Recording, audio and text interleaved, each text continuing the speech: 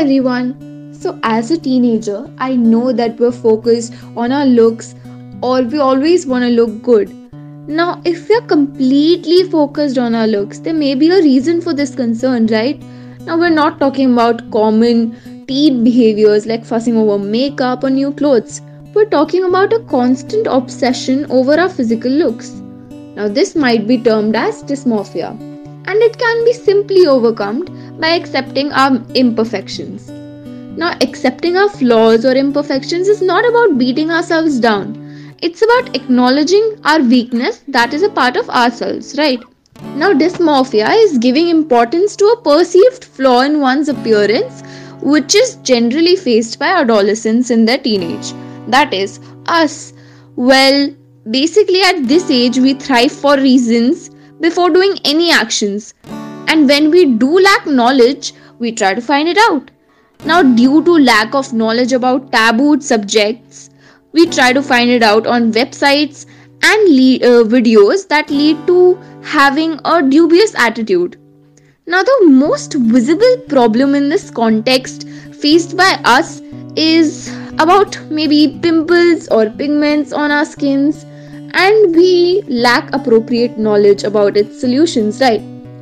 And we simply just maybe apply cosmetics and we do not feel confident if we don't. We can also say that dysmorphia till a small level is present in all of us and is even good because it helps us to overcome our flaws.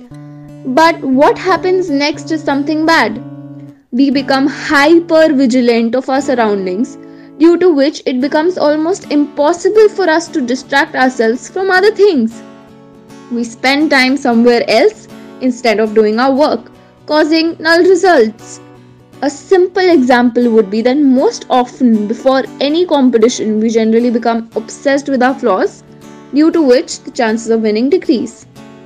Now, there are certain problems. Yes, there are certain problems associated with dysmorphia that, affect one's overall personality.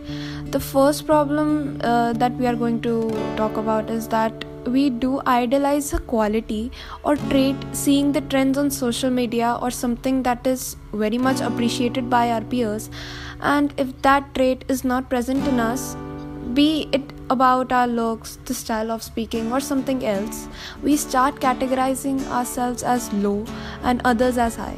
For example, media idealize the female body as like hourglass figure, and if the trait, and it is very much appreciated by the society, and if that trait is not present in us, we feel that we are low and we are not good enough. So this creates a very much problem in self-esteem and self-confidence. And the second problem is that the society has categorized things as good and bad, and it seems inappropriate to talk about the flaws in ourselves with our parents, teachers, or whosoever we are comfortable with, due to which we give high importance to a flaw, neglecting our other qualities. For example, there are many you are good at something which is characterized as flaw, quote unquote, by the society, but you yourself seem to enjoy that, and the society does not approve of it, so you feel that it is a flaw and it is not a talent, and you just lose your self-confidence. But these are the problems, but there has to be some solutions for it so that we improve ourselves. Well, there are solutions which can help you to fight dysmorphia. Firstly, find out what's bothering you. Like, is it something natural or something on which you can't work upon? Or is it something that you can change? If so, then do your best to change it. After that, appreciate your individuality. Like, it is important for us to understand that we cannot replicate our ideal. Like, I cannot become Hrithik Roshan. That's impossible. But there are several distinctions between two individuals that we cannot eradicate. And that is what makes us an individual entity, right? After that, don't compare yourself. Like, the lifestyle we live or our behavior is the sum total of our surroundings, and it's not justifiable.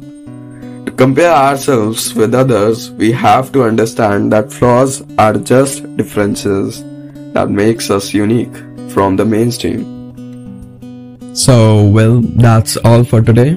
Hope you enjoyed our podcast, and you all can contact our space whenever in need, and your feedback is always appreciated.